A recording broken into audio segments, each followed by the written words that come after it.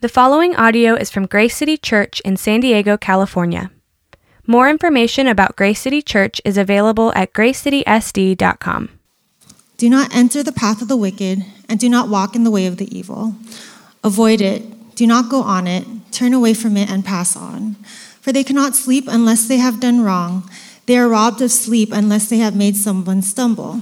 For they eat the bread of wickedness and drink the wine of violence. But the path of the righteous is like the light of dawn, which shines brighter and brighter until full day.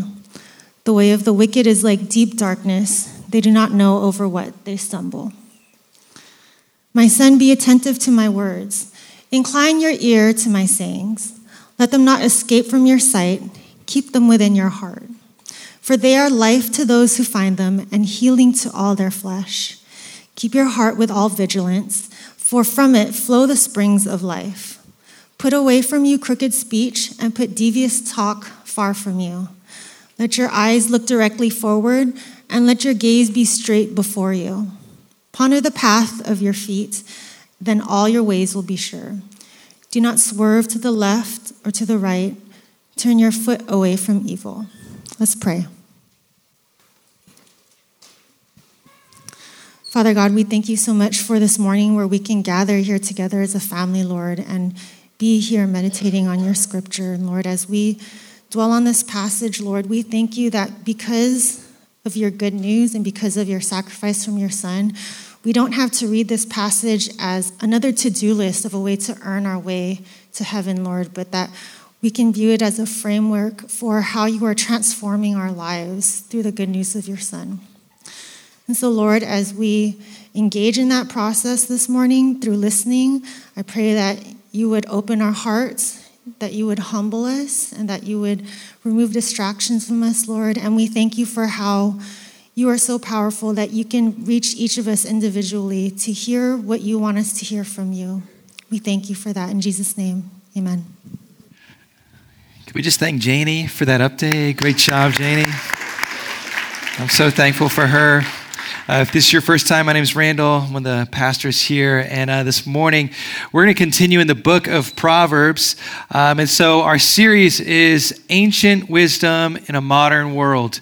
The text for today is from Proverbs 4:14 through 27. And the message is the heart of wisdom. The heart of wisdom. If you want to know more about the heart of wisdom, we look to God, to God's heart. And so a good book to learn more about the heart of God is a book called Gentle and Lowly, The Heart of Christ for Sinners and Sufferers. And so if you want to know more about God's heart, I encourage you, read this book. I'll be right up here. We'd love to give it to you. We also have a couple copies at our resources tent. So today, if you're just joining us, we've been looking at Proverbs and really what wisdom is. And to understand wisdom, we need to understand the heart behind wisdom. The question is wisdom just a set of rules and techniques that we memorize? Or is it much deeper? Well, the book of Proverbs in verse 4:23 says, "Keep your heart with all vigilance, for from it flow the springs of life." Now, this is a very famous passage in the book of Proverbs. Keep your heart with all vigilance, for from it flow the springs of life. Now, what does this mean?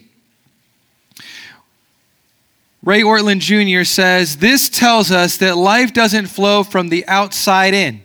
Let me stop there. So what we think is that life flows from the outside in. If I get that possession, if I get that job, if that person comes into my life, if I get that place, whatever it is, we think it's from the outside in. He says it flows from the inside out. He says we need our hearts continuously filled with the ever fresh life of Christ by faith in the gospel. When it comes to wisdom, there's something much deeper that comes into your life. And it comes from the inside out. So what does the Bible mean when it says the heart, and how does that impact our lives? That's what we're going to look at today.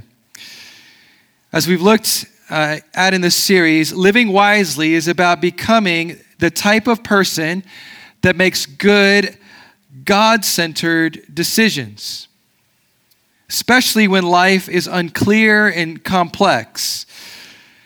It's the ability to navigate moments in life where important choices call for discernment, discipline, or discretion. As we looked at last week, Proverbs 3:5 says, it's to trust in the Lord.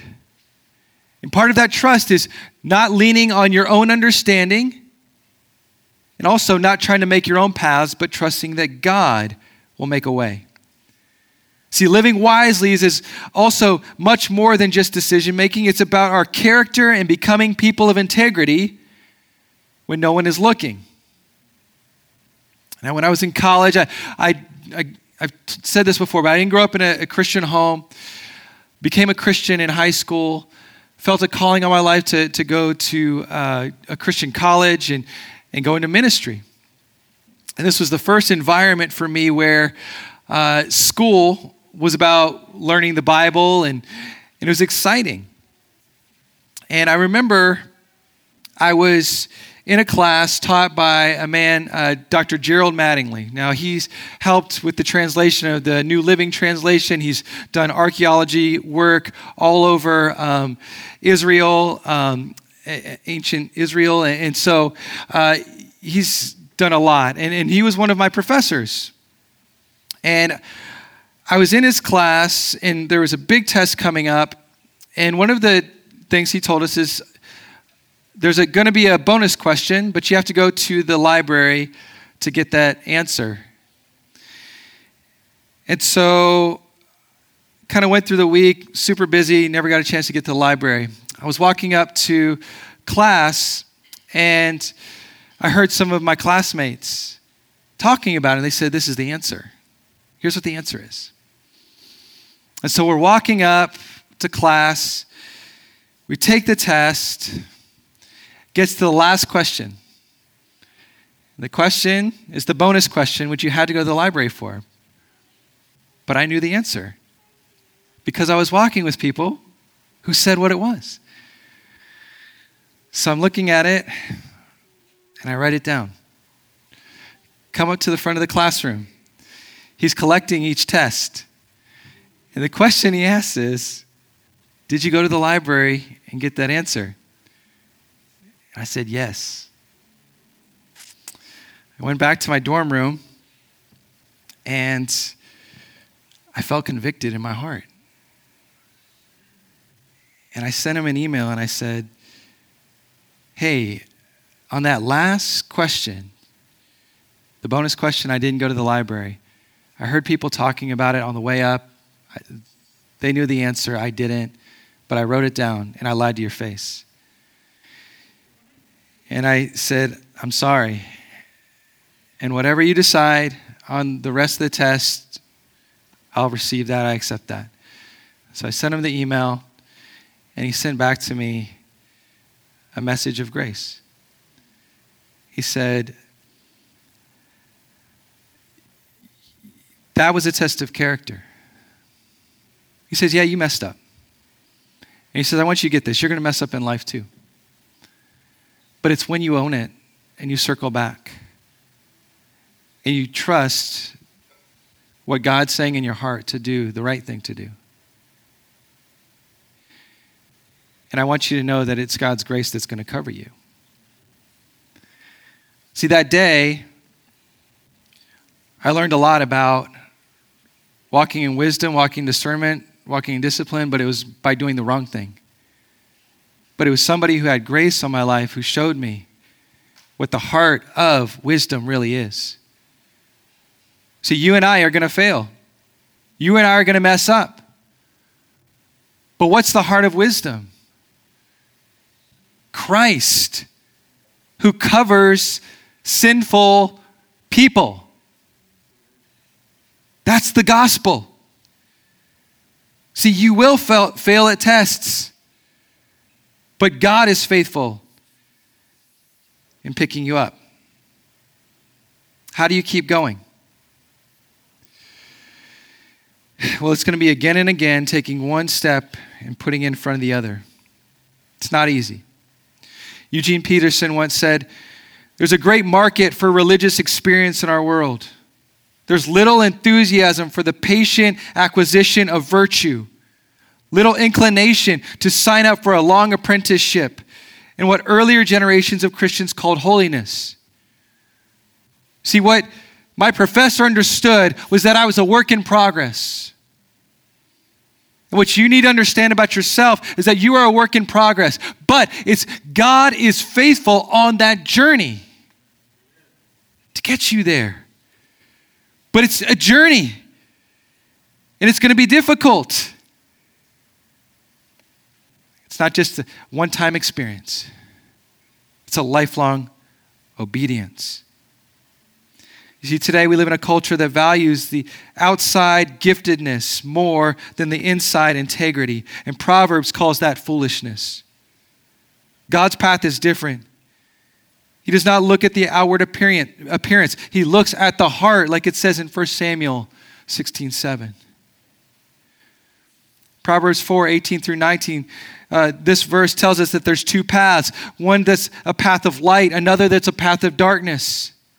It says, "But the path of the righteous is like the light of dawn, which shines brighter and brighter until full day. The way of the wicked is like deep darkness. They do not know over what they stumble." C.S. Lewis says, "It is a serious thing to remember that the dullest, most uninteresting person you can talk to may one day be a creature which, if you saw it now, you would be strongly tempted to worship, or else a horror and a corruption which as you now meet, if at all, only in a nightmare. All day long we are in some degree helping each other to one or the other of these destinations." Friends, is our life becoming more light, brighter, and brighter? Or are we on a path right now that's becoming darker and darker? Because the path of wisdom says there's two paths. Which one will you take? So we're going to dive into particularly Proverbs 4:20 through 27, and we're going to do this quickly. But just to give some background, this section is written by King Solomon. King Solomon was one of the wisest people to ever live. His father was King David. And the way that Proverbs is set up is that we are being invited into a tradition of wisdom. This is like a lineage of wisdom. It's a family lineage saying, you want wisdom? Come on in. Like, I want to share this with you. This tradition is previous generations handing down to us something valuable that they've discovered or learned. And so that's what we get to study today. And so how do we walk on God's path for life? There are three truths that we must understand. It's understanding, number one, the struggle. Number two, the source. Number three, the solution. The struggle, the source, the solution. And so first, the struggle. Look at verses 20 through 22. "My son, be attentive to my words. Incline your ear to my sayings. Let them not escape from your sight. Keep them within your heart, for they are life to those who find them and healing to all their flesh." And so first, do you see Solomon's urgency here as he's sharing this wisdom? He's saying, be attentive, incline your ear, let them not escape, keep them within your heart. See, what is Solomon warning us of? He's telling us first that life is a constant struggle. It's a constant struggle. And he's encouraging us, don't allow your heart to grow cold towards God in the midst of struggles. We can become bitter and cold to God when we're going through struggles, but he's telling us there will be struggles. How can our hearts grow cold to God as we're going through struggles? Well, Hebrews 3:12 through 13 says this: "Take care, brothers, lest there be in in any of you an evil, unbelieving heart, leading you to fall away from the living God. It says this, but exhort one another every day, as long as it is called today, that none of you may be hardened by the deceitfulness of sin. He's saying, you and I need encouragement every day. What's inside of our hearts? What are we listening to? What are the things that we're telling ourselves? Are they gospel truths? Are they God's truth? Or are they other things that are starting to creep in? Like we talked about before, John Bunyan, he's a pastor, author of Pilgrim's Progress. He wrote this in the front of his Bible.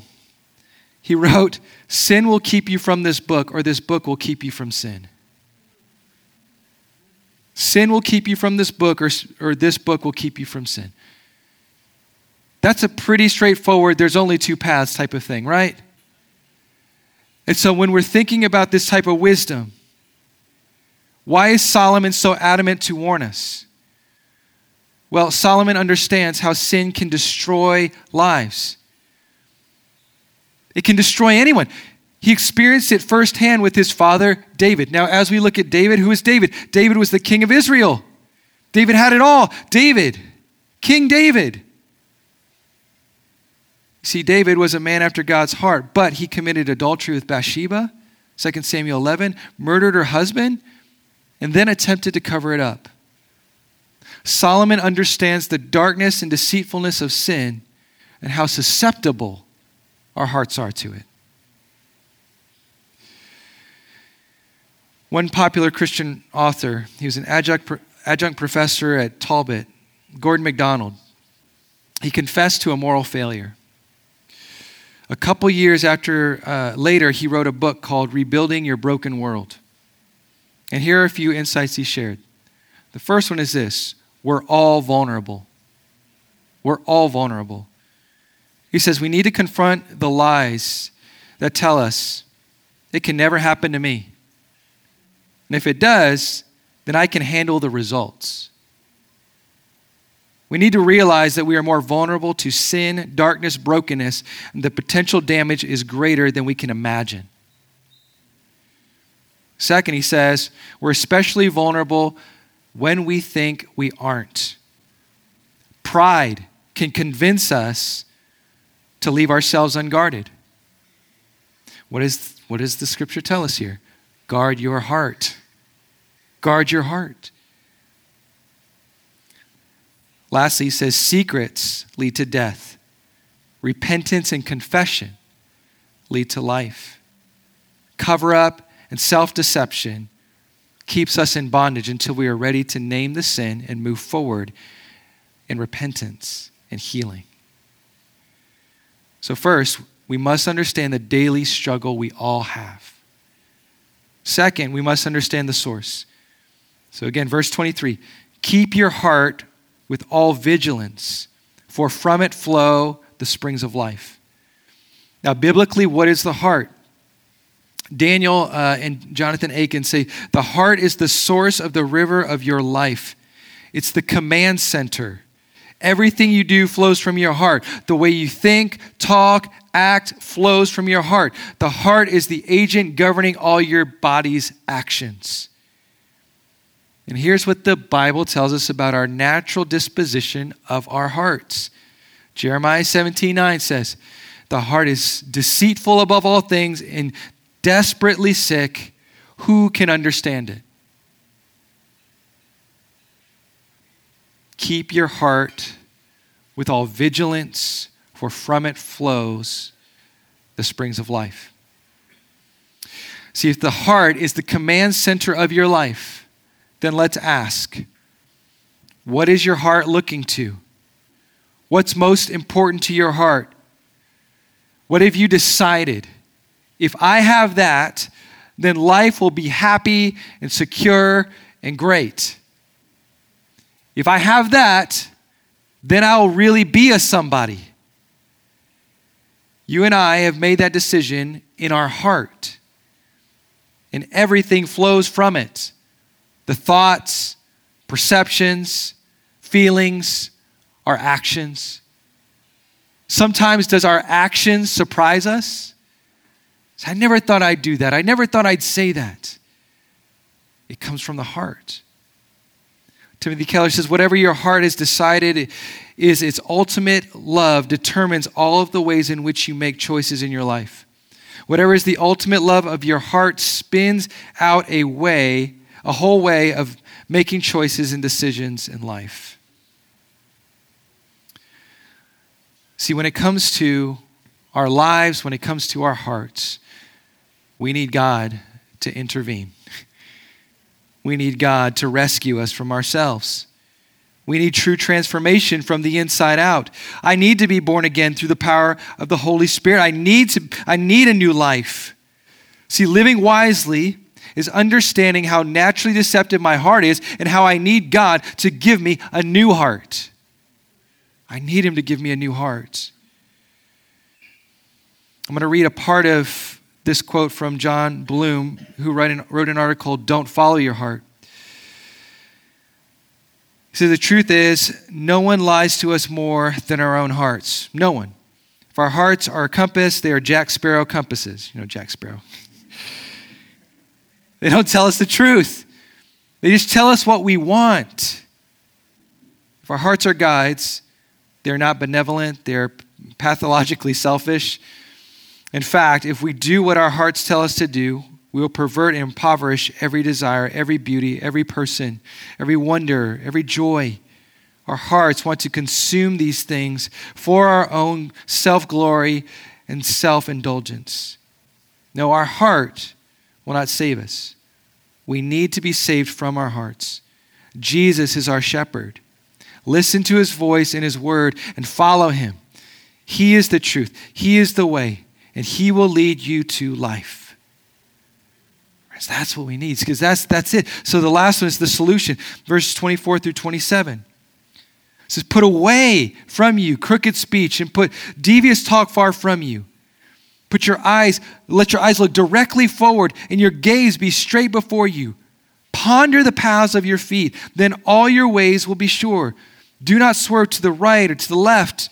Turn your feet away from evil. So what is the solution? Well, Solomon writes in verse 24 that we need to first examine ourselves. He says, put away from you crooked speech and put devious talk from you. Now, what does this crooked, devious talk look like? Well, again, the commentator, the Aikens said, if you use your speech to hurt others, deceive others, gossip about others, or falsely flatter others, then it's the overflow of a sinful heart. Again, Jesus told us this clearly in Matthew 12:34. The mouth speaks from the overflow of the heart. Jesus says that our words will justify or condemn us on Judgment Day. That's not because good works or good speech in this case get us to heaven. It is because your speech reveals whether or not Jesus has changed your heart. Right? That's the transformation that we're talking about here. Second, Solomon writes in verses 26 through 27 to test your actions. Use this word at the beginning of verse 26, ponder. It says, ponder the path of your feet, then all your ways will be sure. Do not swerve to the right or the left. Turn your foot away from evil. So what he's saying here is, okay, both your words, my words, and my actions will reveal my heart. It will reveal where I'm at. So if you get cut off on that drive on the 5 and you're just like, okay, somebody cuts over into your lane and whatever comes out, yes, that really is you, right? It's not somebody else. It's not their fault. It's like, yes, that was in there. That was in there.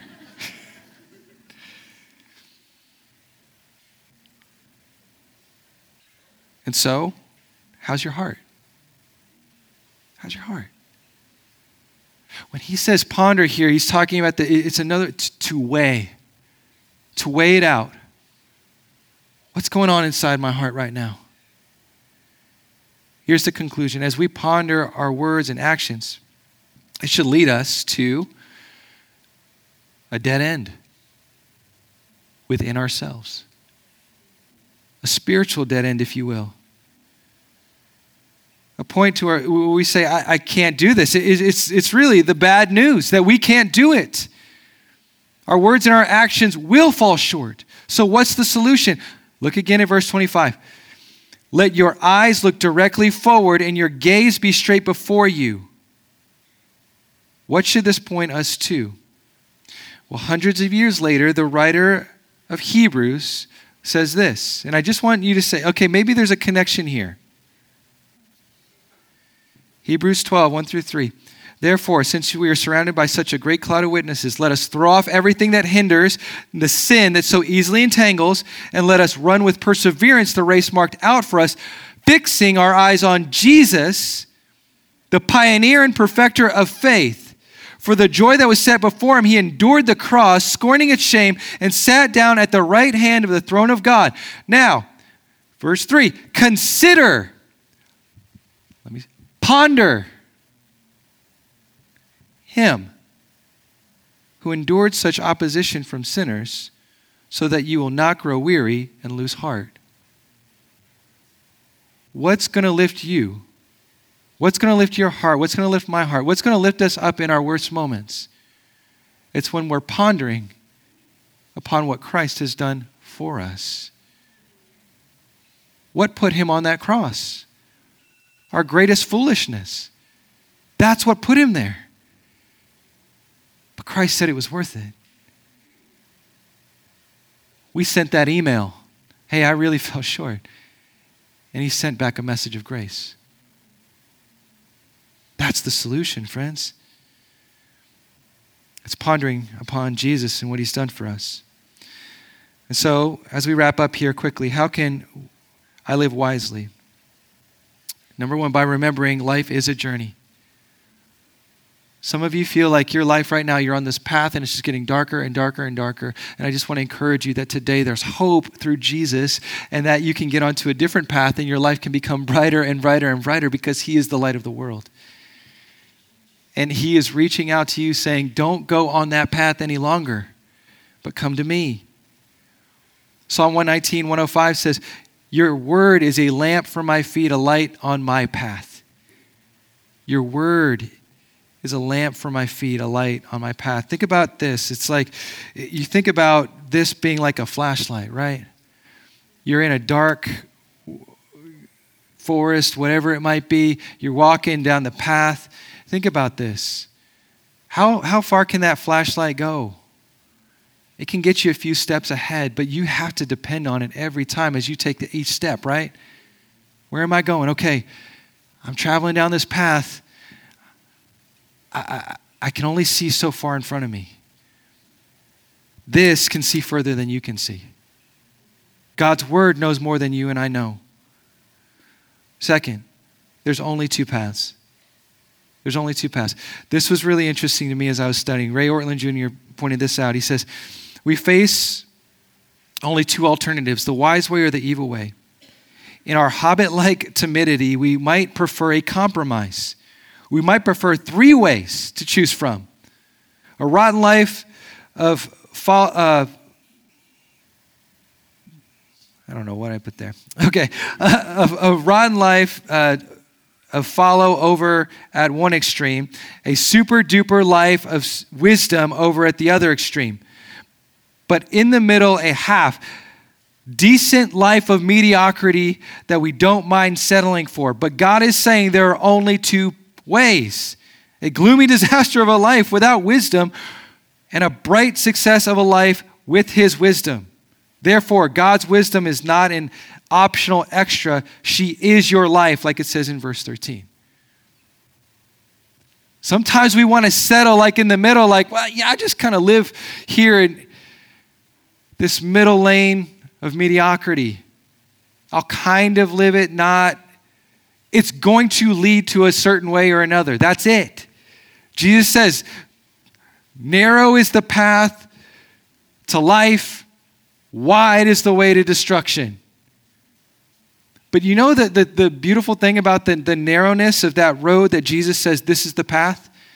What happens is as you start walking down that path, it starts getting wider. Your life starts to open up.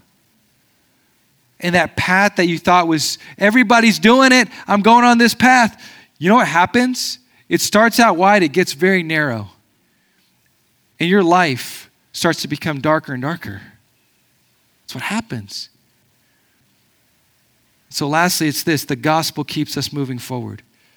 I love this quote from Jerry Bridges. He says, our worst days are never so bad that you are beyond the reach of God's grace. And your best days are never so good that you're beyond the need of God's grace. Some of us, we're really deep down there, really struggling. You're not too far down from the grace of God. Some of us feel like, man, I've been doing my studying with Jesus time. I've been doing awesome. Been praying, fasting. I'm good. You are beyond the grace of God. Only way you're there is because of Jesus. And if you're that close, in that closer proximity with Jesus, then you actually start to see how more sinful and how much more growth you need. Because the closer I get to Jesus, I'm like, wow, Lord, thank you, Jesus, for loving me. See, it's the gospel that keeps us moving forward. And so how do we get there? One of Jesus' disciples, Thomas, said to him, he says, Lord, we don't know where we're going. How are we going to know the way? And that's where Jesus says, one of his most famous passages right here, John 14:6. He says, Jesus says, I am the way, the truth, and the life. No one comes to the Father except through me. This isn't just a set of good ideas and principles to memorize. This is a person. Jesus saying, come to me, and you'll find the way. Come to me, and you'll find the life. Come to me, you'll find the truth. It's in the person of Christ. And so let's look to him today. Let's pray. Jesus, thank you. Thank you, Lord, that you've opened up life to us. That the heart of wisdom is the heart of God. And that God, you could have taken us out. You could have said, yep, just go on your own path towards destruction. Just be foolish. But you said, no, I love you so much that I will not let you do this. I love you so much that I will take the punishment for it. I love you so much that I'll say, you go this way as I go to what you really deserved. Lord, help us to see that. That's your heart for us. And you've loved us like that. May we not run from you, but to you. We pray this in Jesus' name. Amen. Thank you for listening to this resource from Grace City Church. If you found this helpful, feel free to share it and enjoy more resources at gracecitysd.com. Grace City Church exists to equip people with the gospel for everyday life.